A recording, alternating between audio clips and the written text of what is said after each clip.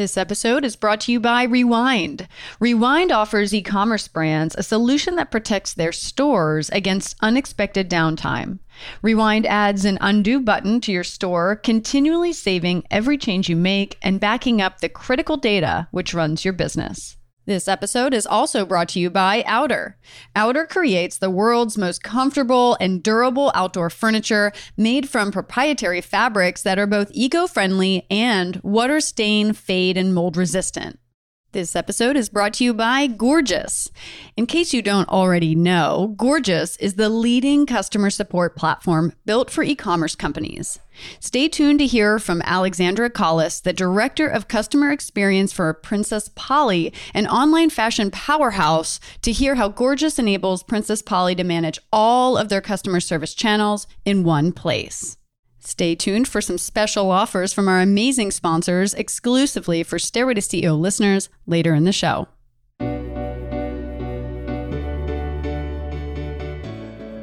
Hello, everyone. It's Lee Green, and welcome back to the Stairway to CEO podcast. It's my mission to bring you real, honest, and unfiltered interviews with some of the most innovative founders and CEOs from all walks of life. We'll talk about their climb to the top, their stumbles along the way, and the steps they took to get them to where they are. So tune in to get inspired, listen to some real talk, and enjoy the show.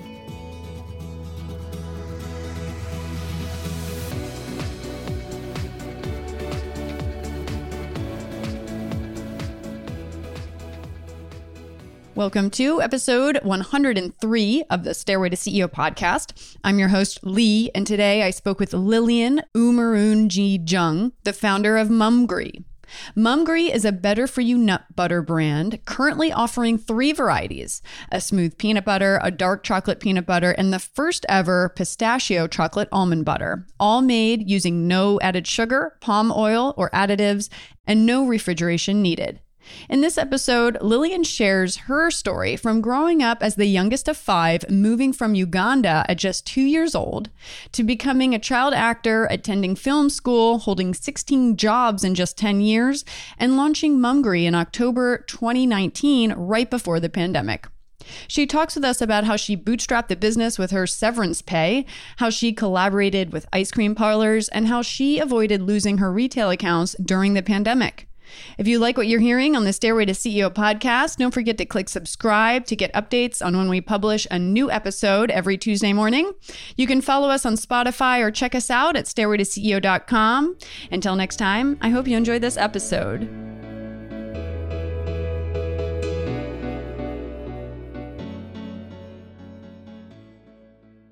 Hi, Lillian. I'm so excited to meet you and hear your awesome story in building Mumgri. Thanks so much for joining us. Thank you so much for having me, Lee. I'm so excited. That's awesome. And I love how you were just listening to one of our episodes.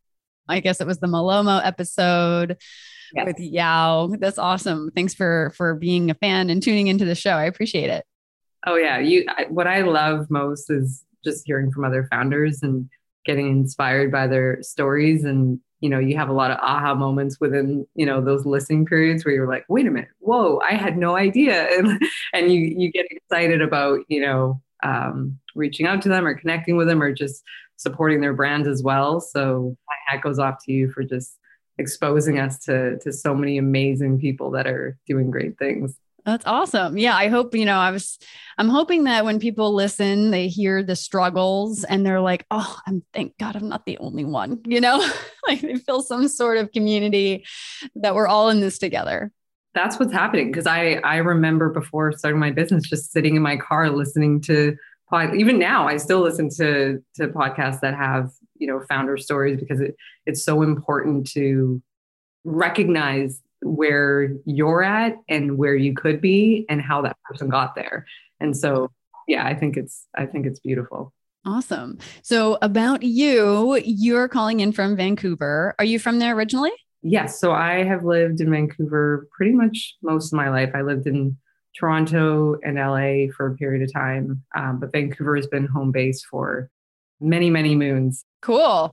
So you're kind of back home. Let's start when you were a kid. What kind of kid were you? What was it like growing up? I was a kid in a very large family. So I have four siblings.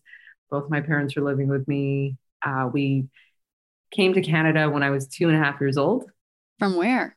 Uganda. Wow. My family is Rwandese, but they had moved to Uganda. And then my mom had all of us, gave birth to all of us, and then moved to Canada. It was a really overnight, quick overnight decision to move here to just, it's the immigrant story wanting their children to have access to better education and opportunities. So we moved here and we moved into a neighborhood in the downtown east side, which is, at the time, it was lower income housing that we were living in. And we grew up there, and it was probably the happiest time in our lives, coincidentally or ironically, just because, I think when you're a kid, you don't realize the struggles that your parents are going through, trying to make ends meet, trying to provide for all five of us. As kids, you're just running around the neighborhood, absorbing the music, the sounds, the culture, the people. And so I always tell people that was probably, if not the most memorable time of my life, just because you were in a community and everyone acted like they were in a community. So the neighbors took care of us as much as, we took care of their children. And so I got to enjoy food from different cultures, lots of Asian cuisine, lots of African cuisine. My neighbors that were right next door to us were from El Salvador. And so I grew up eating pupusas almost every second day. I honestly don't even know what that is. What is it? Listen, LA has the best pupusas on the planet Earth. Oh my gosh, where? Yes, downtown LA.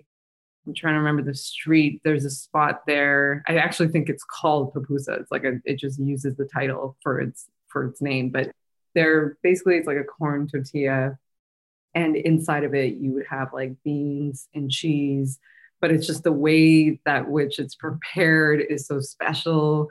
And there's a really nice sauce that comes with it. Wow, I'm getting really hungry, and I'm probably going to Google this and try to go there this weekend. Oh yeah. But LA, like that's actually what made me want to stay in LA forever at one point, because you can't get pupusas like that here, only in LA. So yeah, where'd the neighbor go? Are they still in Vancouver somewhere? You should just like, hey, can we have dinner sometime at your house? Oh, it's so crazy because they actually, so it's the Linares family. I'll call them out because I love them to death to this day. They're the best. But my best friend Carla, she actually moved to the same apartment as me like years later, and we had no idea. And then we just ran into each other and we're like, whoa, what's happening? So yeah, they're still here, and I'm sure their mom is making the most amazing food still. So with four siblings, were you on the younger side, older side? Yes, I am the baby of the family. I definitely get lectured on how spoiled I was compared to them, how much I didn't have to endure as much when it came to disciplining. I was, with my siblings, we just really admired our parents for just their, willingness to kind of overcome every obstacle that came their way. My mom is the hardest working person I've ever known to this day. Our family spent a lot of time together and just moving together as a unit. So it's one of these things where, like, when I'm alone now as an adult, I don't even really know how to be, because I think I was so conditioned to being around like a lot of people at home. Yeah, that's hilarious. Yeah. So lots of like weekend, gatherings and get-togethers with tons of food and lots of, interacting with people around the neighborhood and just spending a lot of time outside. Like, it's amazing to like realize how much time my son spends outside compared to how much I spent outside. Yeah, I'm nervous about that because I was like climbing trees and, roller skating outside and bike riding outside too, and just venturing around. And I look at my son and I'm like, oh man, I hope you're not locked indoors forever. I always joke about how the Band-Aid brand, like, I wonder sometimes what their sales are compared to like when we were growing up, like the sales of Band-Aids, because I remember like getting cuts and bruises and just falling. Band-Aids, yeah. And exactly. Just, being a part of of just that adventurous style of living. And I wonder sometimes, like, are they still getting as many sales over there? Because it doesn't get injured that often. Like it's far and few. Yeah. And so when you were a kid, were you looking back, were you entrepreneurial? Did you know, like what kind of things did you do back in those days, or what did you want to be when you grew up? So back in the day, my mom was actually approached while we were on the bus one day. We were approached from an agency to go into acting, of all things. And so I just remember going to auditions a lot, getting a couple gigs here and there. And I did that for a really long time until my parents were like, okay, you got to focus on school. We're not going to be pulling you out of school in order to go to these auditions. Because, I wasn't landing every single one. I was definitely not, Rudy Huxtable or anything. I was just getting It's like impossible to book every single one though. I mean, that's kind of like part of the business. And I think that's actually like helps you deal with a lot of rejection. Like I think people that are in that industry, it's got its advantages of some sort. You're completely right about that. I think that it really gave me almost a thick skin at an early age.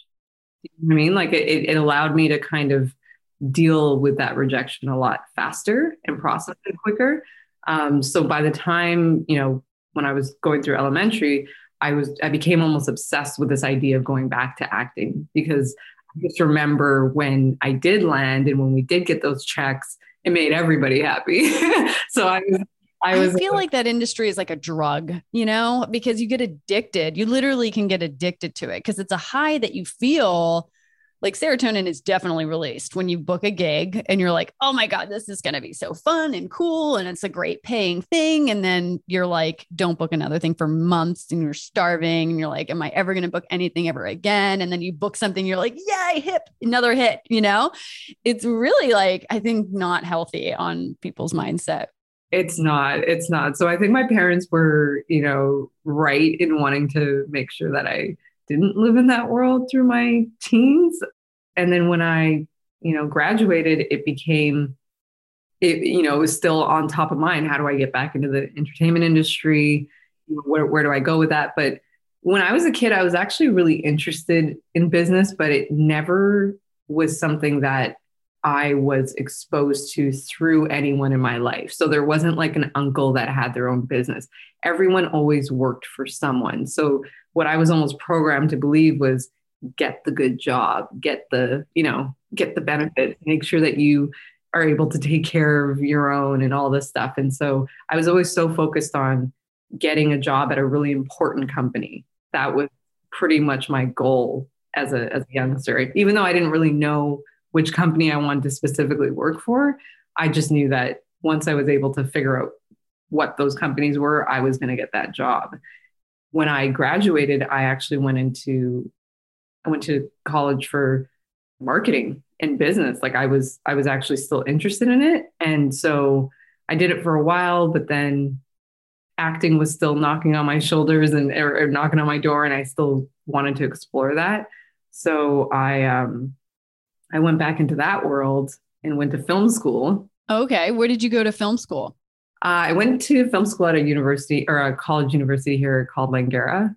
So I went there, and that's where I really learned that I wasn't interested in acting necessarily. I was interested in the business, like just the business side. And it wasn't even the entertainment business. It was just to have control of what I was doing and just be able to orchestrate, what I wanted to do, who was going to be a part of it, and what the outcome would be. I was attracted to business. So I actually went to a few auditions, cried my eyes out, lost, didn't get the gigs and stuff, and hated the rooms I was in, hated the people in them. And then by that time I was like, okay, you know what? I think I need to shift back to business. But again, because I didn't finish business school, I ended up thinking, okay, well, I just need to get experiences within businesses. So then I went and got 16 different jobs over the span of like 10 years.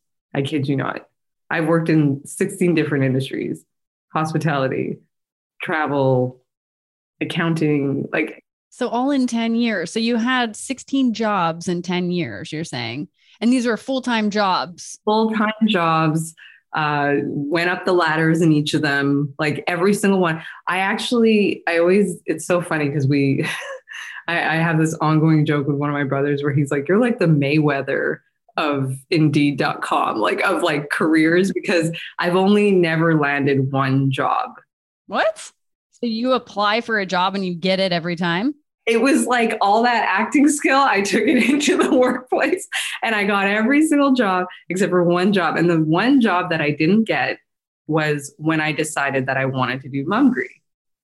So when I was really like years, like I'm talking like, was it like 16 years later, when I decided to do Mumgry after having a kid, after, losing my job because of, the company I was working at, they decided to close their Vancouver office and focus on their base office, which was in Japan.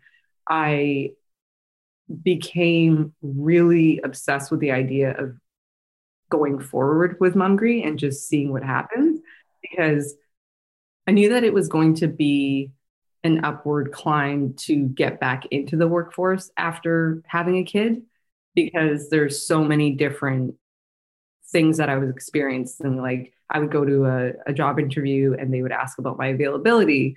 And as much as I was like, I'm full time, I really didn't know as a new mom if I was going to be able to be all the way full time, because, childcare wasn't something that was secured. So I thought to myself, this is the time. There's no better time than now than to do this thing that I'm most passionate about and just see if it works, see if I land it. So before we kind of go to that, because I can't wait to hear even how you came up with the idea with these 16 jobs, can you kind of walk through what some of them were so we kind of get a sense for your background and experience, your work experience? So when I was doing acting, when I wasn't going to auditions, I actually did background, performing as well. Like I would go and work on set, and I did that for many, many years. So background, like a backup dancer, or like, what does that mean? Like extra work, like extra, like an extra in a film. Like an extra in a film. Got it. Yeah. So I got to meet all the movie stars, you name them. I've seen them, or at least have had some sort of contact with them, which was interesting. It was a very community-based job. Got to meet a ton of people every single day. There was a lot of waiting around too. A lot of waiting around. So a lot of reading, a lot of like actual, research prior to the internet world really blowing up. I'm aging myself. I'm not that old. But it was just like a lot of opportunity to like learn people and like understand what people wanted and stuff, because you'd meet all walks of life on set. So I did that. And then I worked at Guess retail store, doing full-blown retail, was the top seller in all of Canada. Got rewarded for that just on a kind of company level. And then worked at, actually the most entrepreneurial thing that I did in the early days was I was like a nightclub promoter I had two different nights going at the same time. So I had a Sunday night called Encore, and I ran that, and it was incredible. Definitely took care of getting that nightclub, young, youthful energy out of me. I would recommend it to anyone, because you don't want to hang on to that too long. Like you want to do it and then be done and then be like, I'm not going to the club anymore. Oh, it's shocking how many guys like stick onto that though. I mean, I guess I understand it from the guy's perspective, because it's like girls and booze and like everything that they could dream of, hanging out with models. You actually just brought something up. It was a guy's world.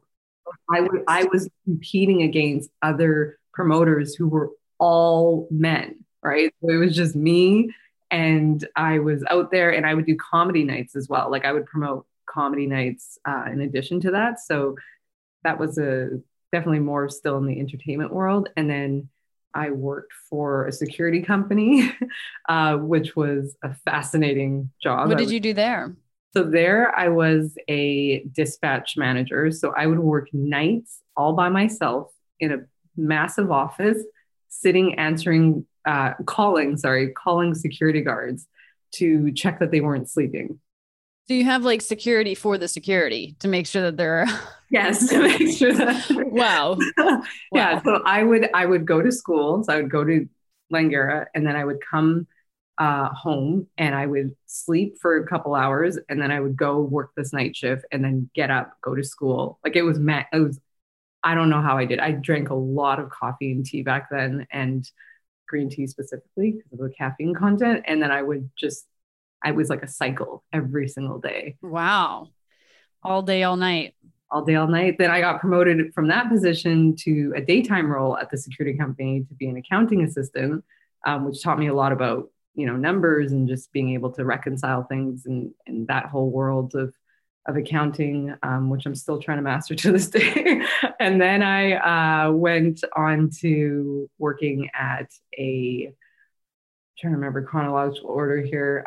Then I actually went and got a film office position. So it was for a film company working as an office manager.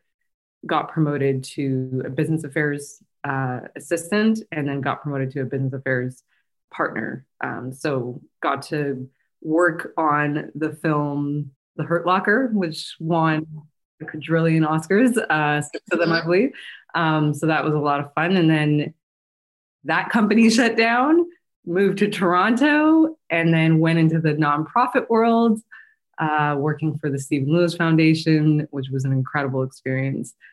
So really shifting over from entertainment to working with a company or working with an organization that provides relief and support to people living with HIV/AIDS throughout Sahara Africa. So yeah, that was an amazing experience working there, and then moved back to Vancouver temporarily, then moved to LA. And then in LA, I was an assistant interning for Common, which was... What's Common? So Common is an artist, activist, actor, I guess now. He won the Oscar for Selma, the movie Selma. He did the score with John Legend, I believe. So he is just like a really well-known hip hop artist / actor now. And he was actually living in Canada, shooting on a show in Alberta when I was interning for him. So I never actually got the chance to meet him. I was interning with his assistant in LA, just making sure he had everything he needed in Canada. So it was like a bizarre... Wow, you've had some crazy, weird jobs, like so many different things, and they're all kind of random. I'm like, how did you move from this to that and hop around? I feel like, I don't know. It's hilarious. Then I worked in a hotel, did night shift there, and then did concierge work there, and then worked for a travel agency for a year and a half or almost 2 years. I can go on and on and on. So then how did you come up with the idea for Mumgry? What was your aha moment? For about 3 to 4 years prior to starting Mumgry, I was working in HR a lot for different companies. And the company that I was working for at the time was called Capcom. So when I was pregnant, I was working at Capcom, which is a gaming company, really big, known for Street Fighter and all the classic games. They had an office that was directly across the street from a Whole Foods. And so I would go over to the grocery store pretty much every lunch break, every break I got. And I would just waddle over and look for snacks. Over. I love that. It reached a point where I was like, oh gosh, do I really need, can I really make it? You're at the stage of waddling in the pregnancy zone. Yeah. So I would go over and I would look for snacks. And every single time that I would go, I just kind of grew a little bit more and more frustrated because I, wanted to be able to eat everything, but I also wanted to be able to know what was going to be good for me and what was going to be bad for me. And I found myself, in the aisle kind of Googling on my phone what ingredients were and stuff and whether or not, it had only the good stuff. And so I ended up one day coming home and my husband came to me and he's like, what do you want to eat? And he had no idea how frustrated I was that day. It was like a typical rainy Vancouver day. And he's like, what do you want to eat? And I just like snapped on him. Like I exploded. And I was like, I don't know what I want to eat. All I know is that I'm hungry. And he started laughing and he's like, what are you talking about? He's like, what are you saying? And It's I'm like, crazy pregnant lady is having a freak out. yeah, he didn't know what to do. He's like, where are the tools? Like, what do I say? What's the language? And he thought it was funny. He's like, what? He's like, what do you mean? I was like, I'm hungry. I was like, I want to eat, but I don't want to have So how did you just say the word mumgry? Like what made you say that word? It was honestly the only word that it was the only feeling or the word that can describe the feeling I had. Because prior to getting pregnant, all I kept hearing about was, oh, you're going to love it. Eating for two. Like, it's so great. Like, it's so fun being able to just eat and all this stuff. And I was like, yeah, okay, cool. And then you get into it and you're like, oh, wait a minute. I'm responsible for a growing human. Like, I've got to actually be a little bit mindful so that you got to be healthy. Yeah, I got to be healthy. And so I snapped at him and he thought it was funny. And he was like, hey, you should trademark it. He's like, you should, like that's a funny word. Right. And I was like, yeah, okay, whatever. Like piss off. Like I was kind of mean to him. And and he's like, well, why do you feel mumgry or whatever? And I was like, because you go to these grocery stores and you never know what's good or bad for you. And I want to be able to eat with you too, but I can't necessarily eat everything with you because there's certain things that you're eating that I can't eat. And he's like, oh, okay. So you want snacks that are good for all of us. And I was like, yeah. So it's not just hungry that you're trying to express. You're actually angry. Yes, it's all of it. It's a feeling. I actually angry and hungry. Okay. So it's a lot of things. And like my husband gets mumgry now. Like I can't be near him if he has. So it's like hangry though. That's like what people say when they're hangry, right? It's like, oh yeah, she's hangry because. But it's also mumgry because it's like it's like you want something that's like delicious, nutritious, and a little bit luxurious all at the same time.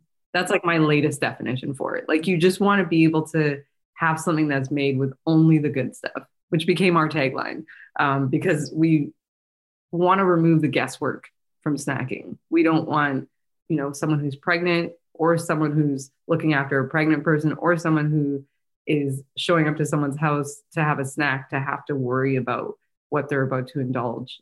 I like that you said latest definition because it's evolving. It's an evolving feeling. Yeah. So, you have these incredible butters and spreads, but I'm wondering when you're in the aisles of Whole Foods or at other grocery stores, what was so frustrating about the other, peanut butters or spreads that you were seeing? Like, what are some ingredients that the listeners tuning in should kind of really keep an eye out for that are not great for us to be consuming? I think for me at the time, I was really trying to avoid palm oil. I was really trying to avoid preservatives and additives that were, one thing I learned about peanut butter, because truthfully, and this goes back to my childhood, as I told you, I grew up eating pupusas. So I wasn't even eating peanut butter. I actually ran away from the day camp or whatever thing I used to go to after school. I used to run away when they would serve ants on the log, which is peanut butter on celery sticks with raisins on top. And I used to hate that. Like I used to think it was disgusting. And the reason why I thought it was disgusting was because it wasn't real peanut butter that I was eating. I experienced real peanut butter when my mom would make spinach peanut sauce, because she would take real peanuts and grind them up and then add them to spinach. And she would add in coconut milk and make it just really delicious, right? So I think when I was introduced to peanut butter, it was peanut butter that was packed with so much more than just peanuts and made to last until the apocalypse. Like it was made to sit in a bunker and be ready for the end of the world. And so when I would go down these grocery aisles, I found that a lot of the peanut butters had so much stuff added to them. And if it was chocolate, it was milk chocolate. And I was really trying to avoid milk. I don't consume milk. I'm lactose intolerant. So I will literally have an episode if I have milk. So I was trying to avoid milk. I was trying to avoid those additives. There's certain additives that I'm actually allergic to. Like I'll have a whole hitch experience and like break out. So for me, it was like, how do we have a nut butter that just gives you the nuts in a smoother form? Like, how do we just take away everything and bring back the smell of the peanuts into the jar? And so we really mastered that by realizing that it was important to roast the nuts. A lot of places buy roasted nuts, so you don't know when it was roasted. It could have been roasted 50 years ago, 20 years ago. We roast it fresh with every batch that goes out. So whenever I'm asked about sort of the differences between our nut butter and other brands, which I can't knock because everyone has their, reasonings for producing it a certain way. But for us, we found it really important to make it so that when you open the jar, there's minimal amount of separation with the natural oil from the peanuts. And that when you open it up, you can smell the peanuts inside the jar. And so you can feel the textures. And so another thing is like, we don't use massive machines that will we don't try to add water or anything that will make it a sort of unrealistic smooth. And so our smooth peanut butter is what you would actually get if you spend hours with your Vitamix trying to achieve a texture that is smooth. Right. It's like smooth with texture. So it's not like crunchy peanut butter. It's like this hybrid. It's not crunchy. It's not completely smooth, but it's like smooth textured peanut butter. And you're right. I really like that there's not a lot of separation, because I've had like organic, great, like whatever natural peanut butter. And it's like thick layer of this liquid that you have to, like, anytime you want something, you just have to stir up this, like, and it's hard because you have to put it in the refrigerator, which is like, I never look for my peanut butter in the refrigerator. So then I forget it's there and it goes bad. So I love that yours, you do not have to put it in the refrigerator, because I don't think peanut butters belong in the refrigerator. They do not. That was actually part of our thinking when we were doing our packaging, was like, okay, we need to make this pretty because people need to understand that this doesn't go in the fridge. It sits on your countertop, right? We want people to be able to look at it, be reminded of it. We want the colors to make them smile. We want them to feel good every time that they see it, and to be attracted by it and be willing to like open it up, grab a spoon and just take a spoonful, get that hit of, 4 grams of protein with every bite, and continue their day. And so that came from the mother experience I was having at the time. But now, as someone who, is working all the time, I reach for it as soon as I feel like my energy is starting to drop. I'm like, okay. And I'll rotate between all the flavors. Yeah, no, I can't do like a spoonful of stuff like that. Like anything that's too overwhelming in a spoonful. My husband can literally eat Nutella by the spoonful. I can't. It makes me want to throw up. But I can't eat it by the spoonful. What I do like is putting the butters on like an organic brown rice cake. Yeah. So I don't know if you guys know what Sprouts is, but they make these organic brown rice cakes, and putting your butters on them have been awesome. I really love the smooth peanut butter one. My mother-in-law has been just like taking down the pistachio chocolate almond butter. Like I tried it once and she's just like taken over. It's hers now. She loves it. And then the chocolate peanut butter spread, had that today, and it's so good. So you can't go wrong with any of the flavors you have. And the texture is really good. And again, I'm so glad that I don't have to put it in the refrigerator, because then I forget it's there. And then I go in the snack cabinet and I'm like, where are the snacks? Yeah. The snack cabinet. I think the worst thing about going grocery shopping is when you open up your grocery bag and you feel like you have to make everything that's in there.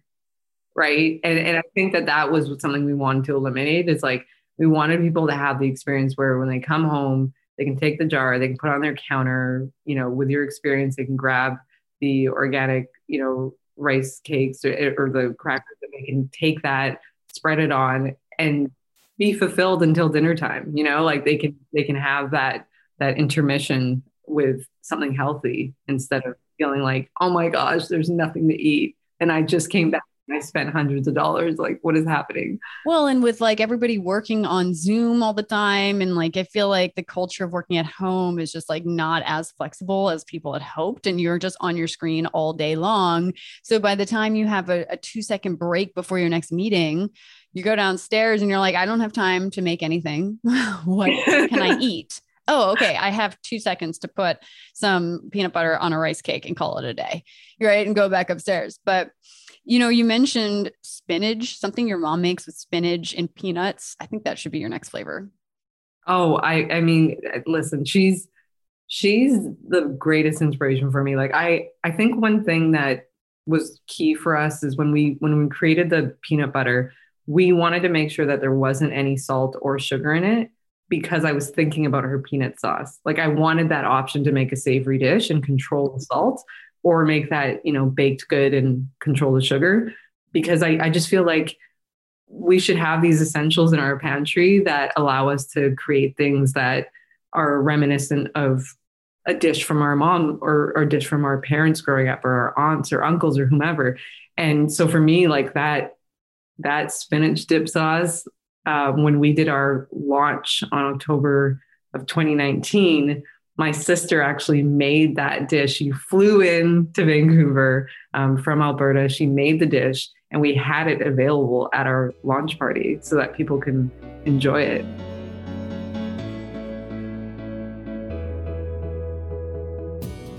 And now we're going to take a quick break to hear a word from our sponsors.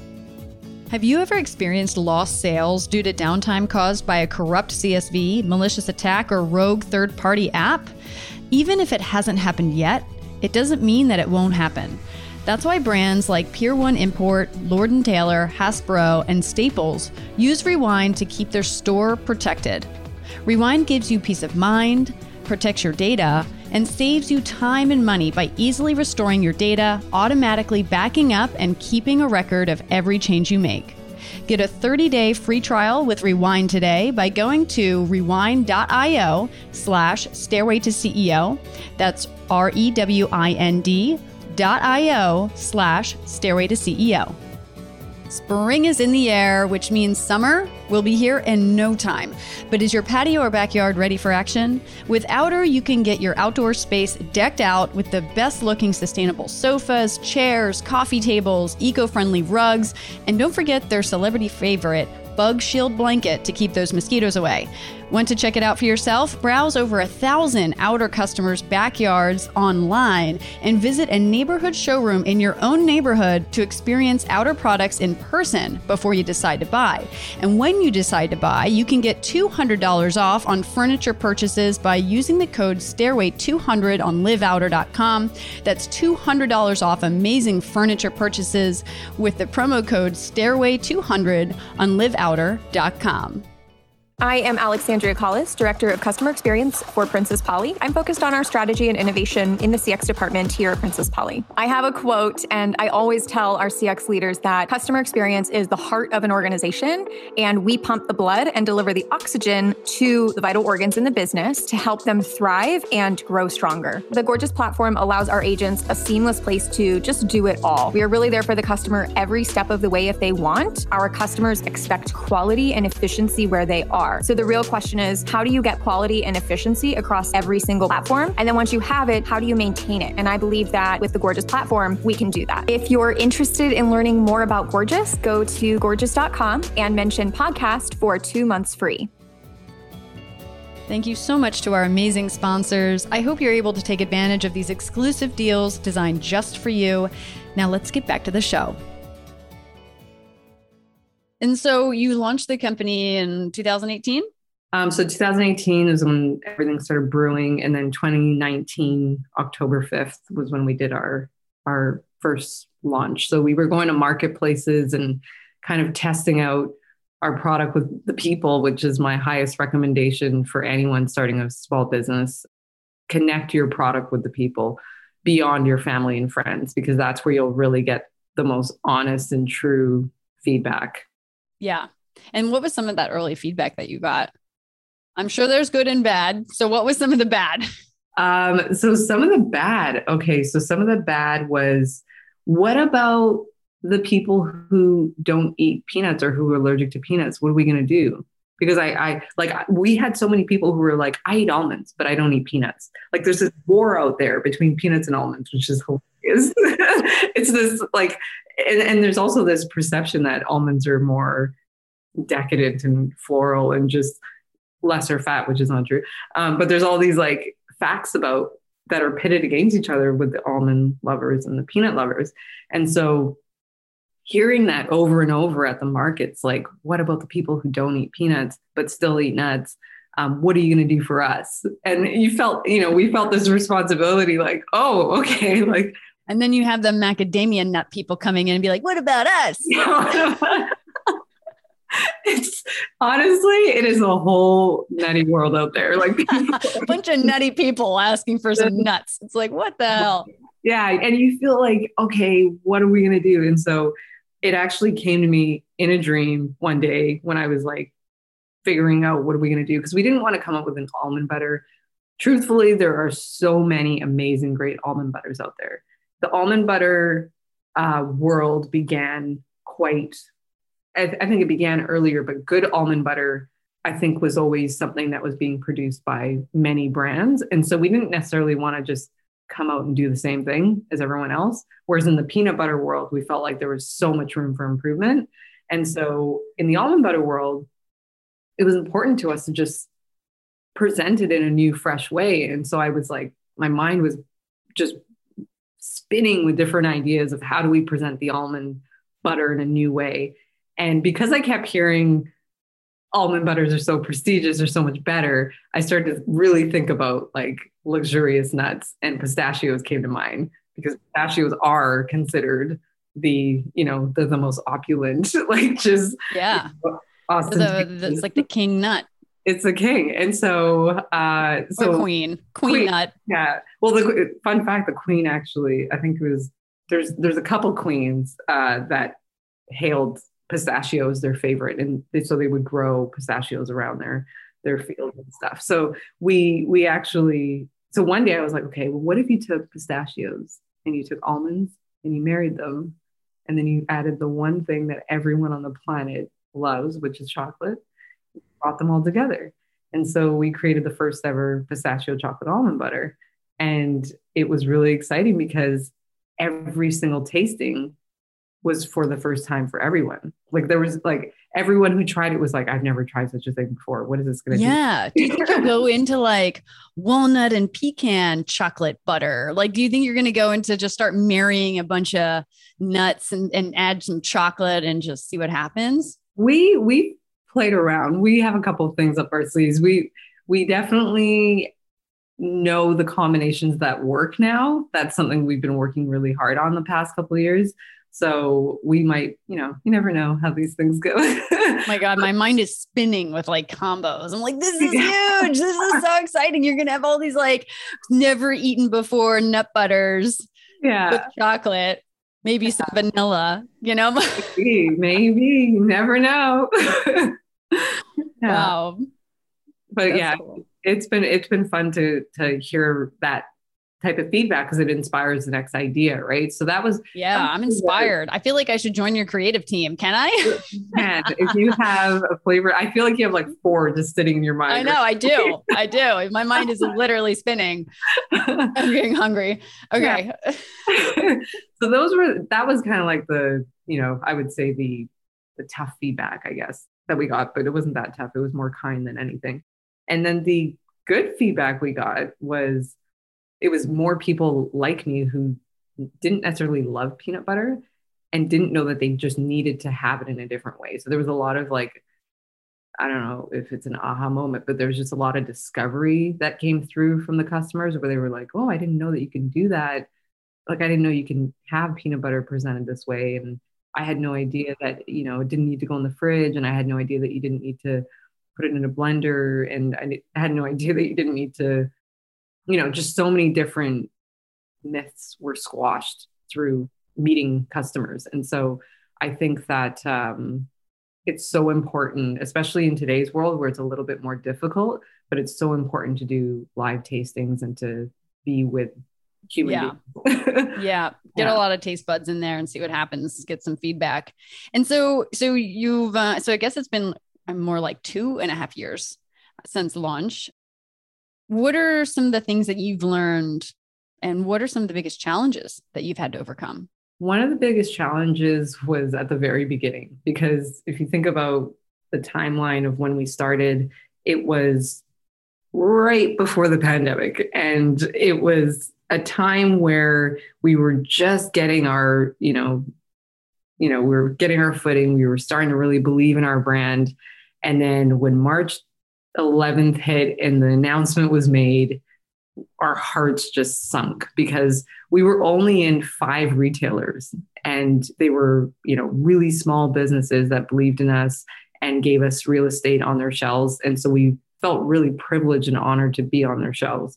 But we also felt like there wasn't much hope that we would stay there for that long, because all of a sudden toilet paper became the highest commodity in the world. And it is the highest sort of, necessary home essential. So we got quite terrified, because we invested all of my severance money into the business, and we felt like we're getting good feedback. We're gaining this, we're doing great at these markets, but now there's no more markets, right? We didn't necessarily have a incredible website at the time. It was very bare bones, designed by me, and it just was not what we expected for it to be in many years to come. But at that time, as you saw for many brands, the importance of having D2C and just being able to have that accessibility of home delivery was so high. And so we had to build all of that almost, it felt like overnight. We had to get our website going, start knocking on people's doors and delivering to them. That was one of the things, was just pivoting and saying goodbye to cash and saying hello to all credit card transactions and learning that world, right? Really important for us. And then we offered free delivery to people. So we were driving around the city, dropping off Mumgri at the doors, and people loved that because they had never experienced peanut butter arriving at their door. It was like pizza and then peanut butter. Me neither. And it was delivered via GoPuff or something. Yes. And I was like, whoa, this is the first time that I experienced GoPuff. Obviously, I've done Uber Eats and stuff, but this was I don't know, like a grocery item being delivered. I mean, you can do it Instacart and stuff, right? But this was one item, one very specific, brand, one item just delivered straight to my door. It was very interesting experience. Yeah. GoPuff has changed our lives for the better in many different ways. I think that they are the most innovative, forward-thinking online retailer on the planet Earth. Truly. Wow. I think that they... That's a really good endorsement. I'm sure they're going to love you for that. Oh, they know it. I praise them all the time. I think that they're doing things that no other online retailer has ever done before. And they're taking risks and kind of just inspiring brands to step it up and be a part of some pretty impactful movements that they have going on as well. So yeah, I definitely sing their praise as much as I can. That's awesome. Yeah. I think they should sponsor the show. But anyways, that's a whole nother topic we'll get to later. So you launched in those 5 retailers and then the pandemic hit. And did the fears come true or what happened? Yeah. So the fears set in quite intensely. And we then started to explore this internet world. Right. But did they drop you guys from the stores? So they didn't drop us, but the reason why they didn't drop us, which is a huge nugget, is because we shouted their names from the rooftop every single day. On social media? On social media, in real life, everywhere. We took it upon ourselves to hold their doors open as long as we could. And we actually ended up doing I'm trying to remember the timeline of when this happened. It was probably closer to the summertime, but we were approached by Visa, the credit card company. I think they're the only Visa in the world, but we were approached by Visa and because Dan Levy, the actor, writer, producer, amazing human being, Canadian born. He had requested for Mumgry to be featured in a commercial he was doing with Visa because he wanted to call it it is his favorite nut butter. But how did he find out about you guys? No idea. Stop. Like there, like we have an idea because there's like, if you start to connect the dots and people that were in our lives at the time, like you can kind of see where he would be introduced to it, but it was definitely in a tremendous, beautiful kind of just surprise for us. And it made us. So he's on set for a Visa commercial and he's like, I need to have Mumgry peanut butter. Yeah. So the small business movement was just starting to brew, and he was looking to endorse and support a small business. And so he called for our brand. And so we were in this Visa commercial with Dan Levy, and it was all done remotely. So we didn't meet him in person, unfortunately, but we're in the commercial with him. And so that kind of gave us, I guess, confidence in what we perceived as our duty, just knowing that, okay, if we continue to ride for the people that are riding for us, good things will happen. Good things will come. There's no way that people will just forget about us overnight. So we really became focused on small businesses and just putting our product in as many small businesses as possible. And what we ended up doing was we went back to Visa and we pitched to them doing a show called the Mumgry Shop Tour, where we went back to those 5 retailers and toured their spaces and spoke with the owners and got to know them, because at the time, everyone was locked indoors. But we wanted people to know where they can go when they decide to go for that walk or when they decide to pick up that coffee. And so we profiled these small businesses with the support of Visa, and it was beautiful. It just became this like, I think the show should continue. We did 5 episodes and now I'm like, okay, well, we can keep going because there's a lot more small businesses now.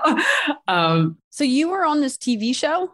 Yeah. So it was in YouTube, and they put it through their channels as well, but it's on our YouTube now, and it's called the Mumgry Shop Tour. And it was fun. We got to kind of show our relationship with all of these different retailers that really had our back from the beginning. Nice. Yeah. That's really cool. Wow. So this is what I find so fascinating, I think, about brands. You create something, you follow your gut, you follow your heart, you put your heart and soul into something. And then somehow, somewhere along the way, someone else recognizes that, supports it, and things just start rolling. It's just fascinating. I think that the biggest thing that I learned during that period was consistency and just having, it's so interesting because when I look at like 2020 and the things that were happening at that period of time, like I remember specifically like Kobe had passed away, and I was actually Kobe Bryant. And I remember I was actually in LA in that February of 2020. And I had like my last fun weekend before the pandemic really got serious in March.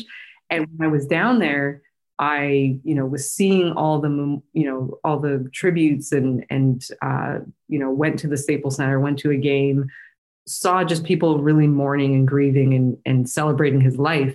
And one of the things that I kept seeing over and over and over again was having that Mamba mentality, which he defines as just, being your own opponent, being your own sort of cheerleader, getting into a zone where nothing can stop you at all.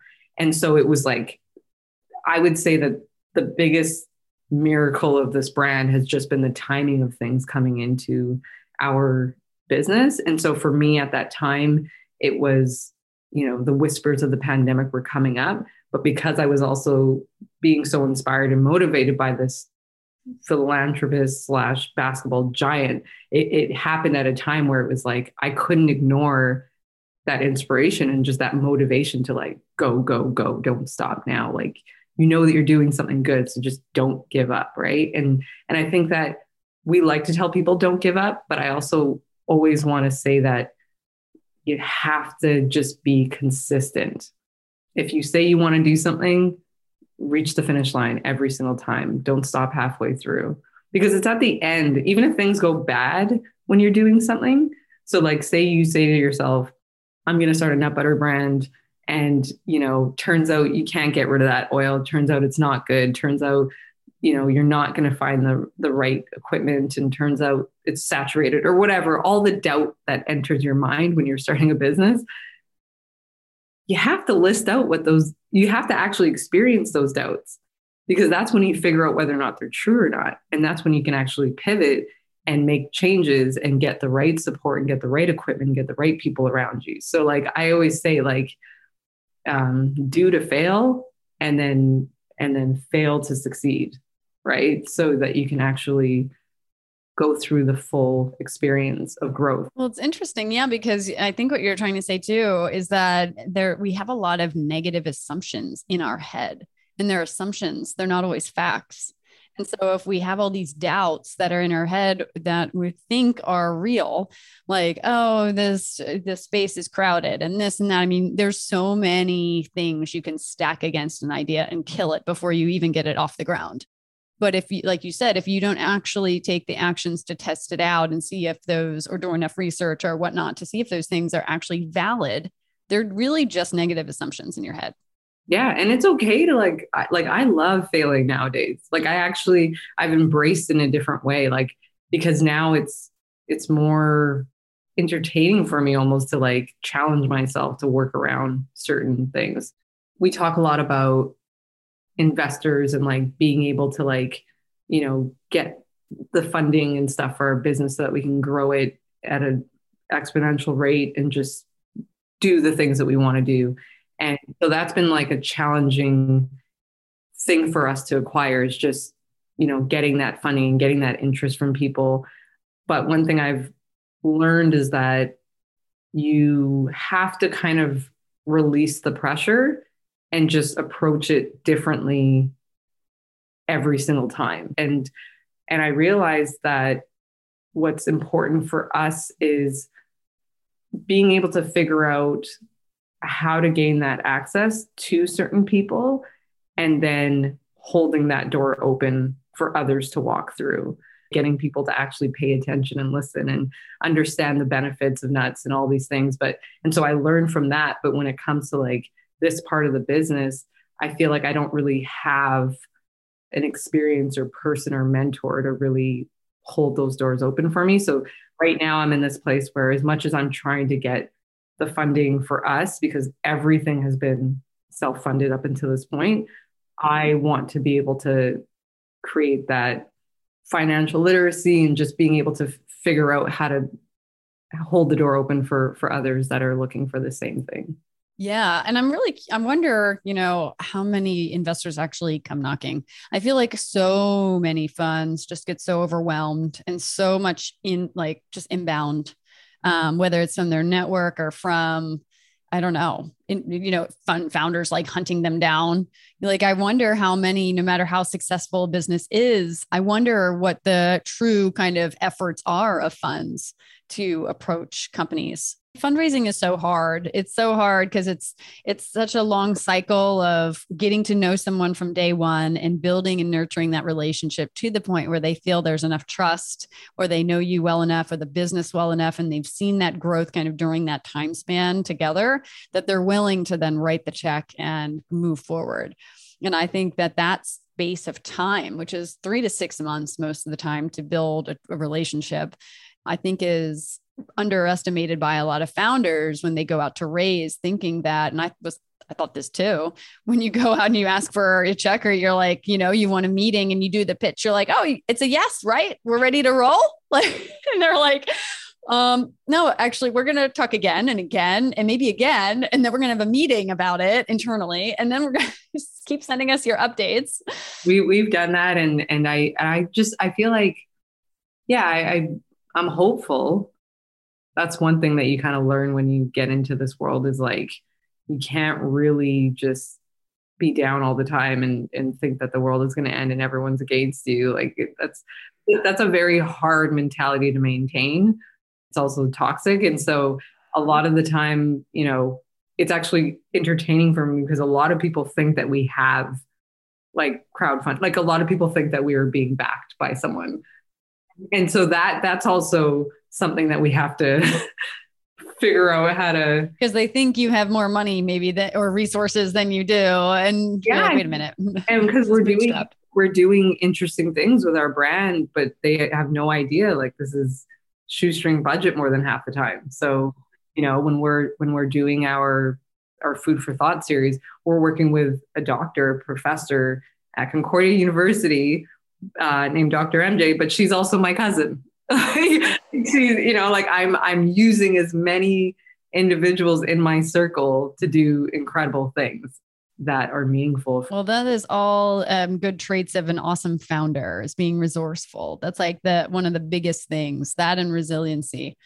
You have to be able to take all the resources you have access to and just squeeze the lemonade out of the lemon, like just take everything you can to make things happen with such small amount. And that's where all the creativity and fun is, though. I actually think that if you've these companies that get money or get funded, they have bigger budgets, you just kind of throw money at problems. You don't get the opportunity to be really creative and resourceful and think through things about how to, really maximize opportunities. Yes, no, I couldn't agree more. And like who would have guessed that a nut butter or a snack food brand would be working with a professor at a university? Like you don't necessarily see those, that partnership or collaboration happening. It's like, could you imagine it's never existed. And so we're able to really kind of think outside the box, because these are the only people in my life that, I really admire and want to work with. And so I'll always try to find a way to bring them into our goals and aspirations. So talk to us about what Mumgry Mondays are, and then let us know what's next for the brand. So Mumgry Mondays are, it's something that we've had going on since pretty much I would say around March of 2020. So what we did was, seeing people kind of go outside of their jobs and go outside of their lifestyles in order to support others in their community was something we recognized kind of at the beginning of the pandemic. And being a small business with no funding, we tried to figure out, okay, well, how do we recognize these individuals and just keep them motivated to do this incredible volunteering that they're doing on a regular basis? And we thought, wouldn't it be nice if we just popped up and gave them some Mumgry to enjoy? Like, if it's something that we consider to be delicious and enjoyable, then someone else will probably be very happy to receive the gift. So Mumgry Mondays is something that we've had going on. We took it off of social media and did it pretty much just behind the scenes for quite some time now.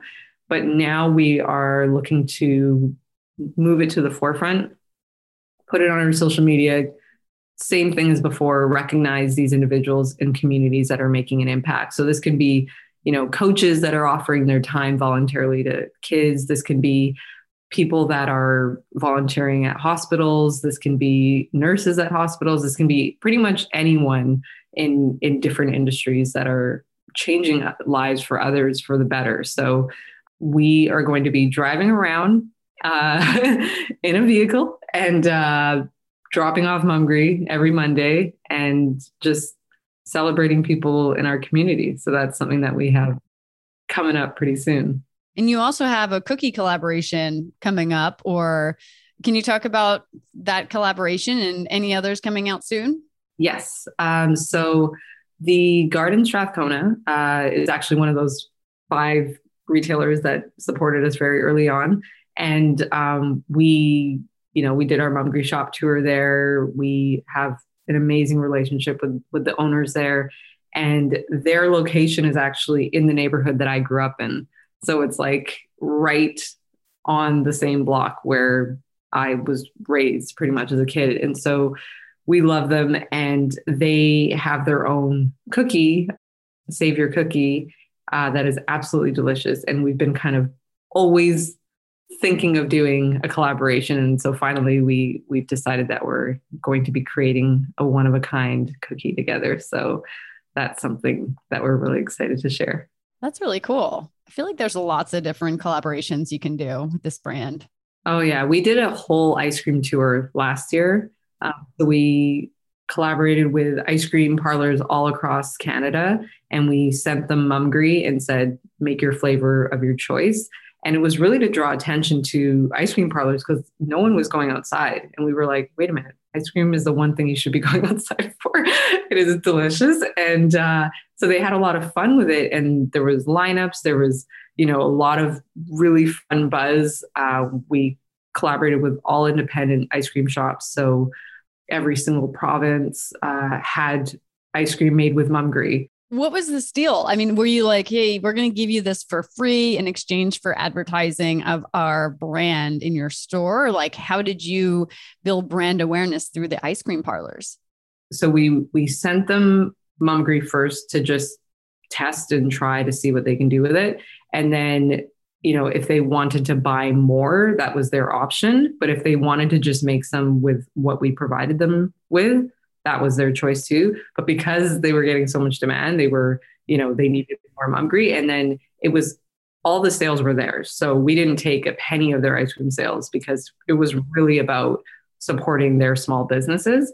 And so they were really successful. And it created a really good, unique opportunity for all of us to kind of celebrate nut butters mixed with ice cream. Did they name any flavors after you guys, like the Mumgry cup ice cream or? Yes, they did. And that was really organically. Like we didn't tell them to do that. Like, I think one of the cool things about collaborating with people, especially when it's genuine and when you're doing it in their best interest, is they will naturally show love back to you if they're good people. But they will naturally. They're not just takers.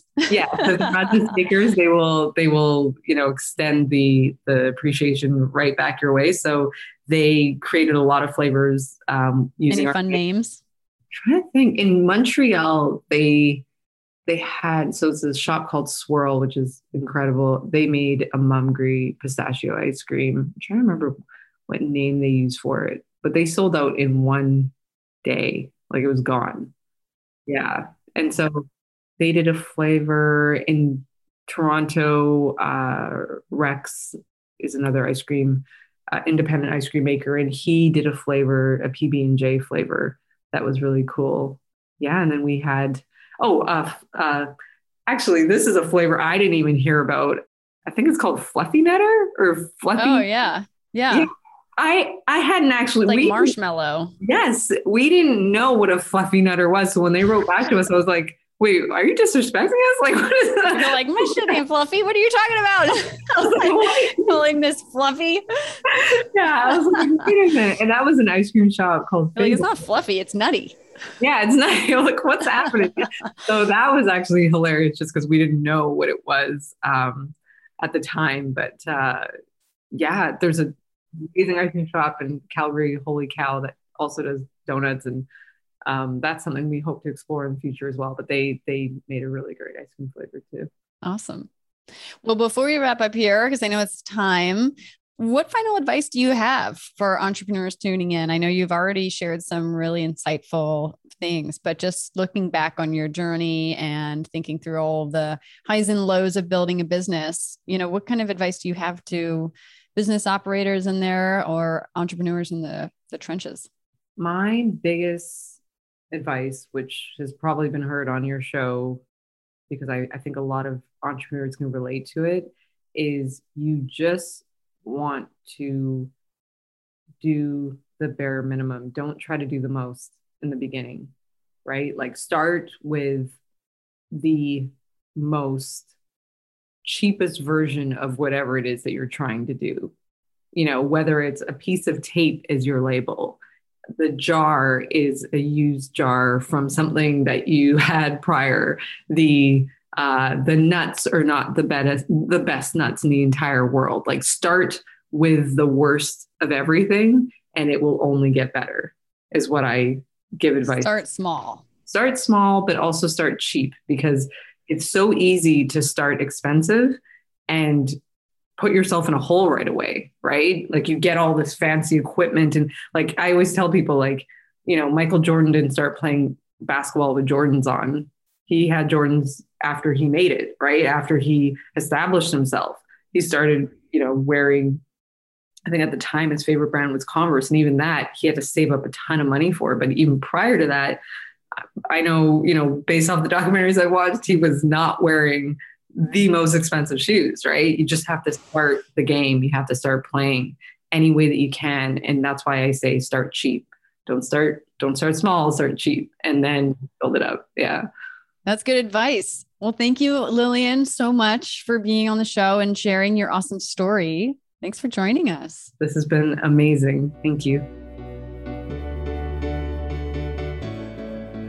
Thank you so much for listening to the Stairway to CEO podcast. Once again, I'm your host, Lee Green. And if you have any burning business questions, please feel free to reach us at www.stairwaytoceo.com. We'd love to hear from you. And if you like what you hear, be sure to subscribe to the show, tell your friends, leave us a review, and follow us on Instagram at Stairway to CEO. Until next time, guys, keep on climbing.